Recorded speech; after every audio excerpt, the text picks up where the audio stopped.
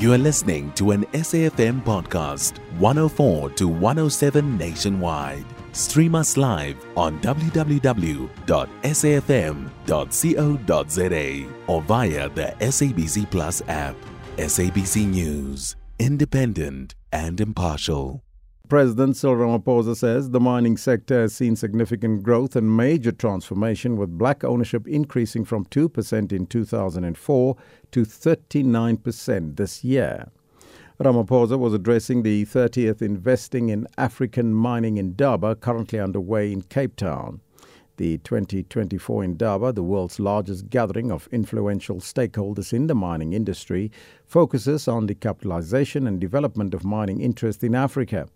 For more on this, we're joined on the line by David Van Wyk, the lead researcher at the Benchmark Foundation. A very good morning to you, sir, and welcome. Good morning. Thank you, Elvis, for having me. Mr. Van Wyk, what is your overall impression of the African Mining Indaba, which kicked off yesterday? Well, I think the problem with the African Mining Indaba is that if we speak about this increase in black ownership, for example, 5 companies still basically dominating the export of platinum, 3 or 4 companies dominating the export of gold. Coal, likewise, So when we talk about this increase in ownership, it is really small scale and in terms of exports, largely insignificant. We have to be honest with the population when we speak about these things and not create the impression that, we have got, except for Patrice Motsepe perhaps, we have very few large-scale mines that are owned by black people, and the exports of, even if you look at the membership of the Chamber of Mines or the Mining Council, as it is now called, it's an elite group of people, and they were there since Cecil John Rhodes. Now, the president emphasized the need for a secure supply of electricity. But how do you see the current initiatives, such as the Electricity Action Plan and the procurement of renewable energy, affecting the mining sector's operations, though?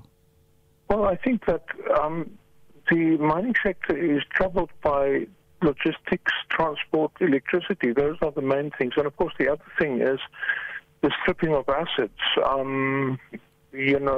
Basically, because of the high levels of inequality and poverty in the country, people are stealing copper, they're stealing railway lines, they're stealing all kinds of things to put food on the table. And we really have to begin to address the fundamental issues in our country, of which unemployment and the issue of inequality are really pertinent. And unless we do that, we're not going to deal with crime, and we're not going to deal with syndicates and so on, and we're not going to deal with illegal mining, for example.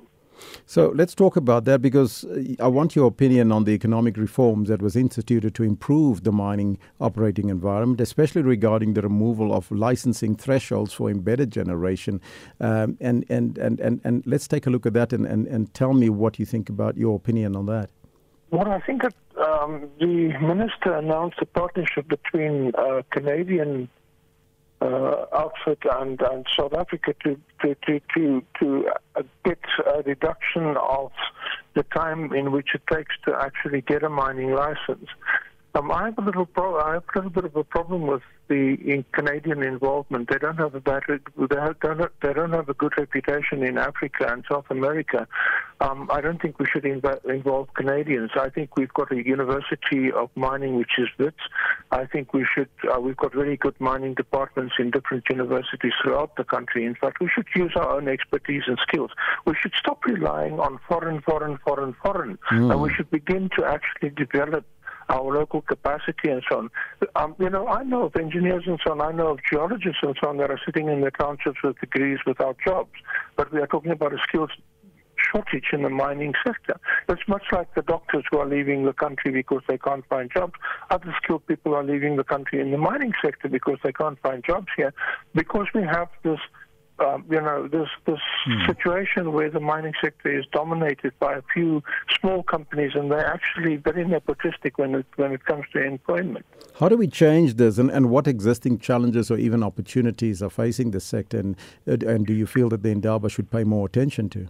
Well, I think the Indaba should try to be more honest about what the situation in the country is, and we should deal with these critical issues that are facing it. You know, the issue of transport, our trains are not running, our harbours are not working.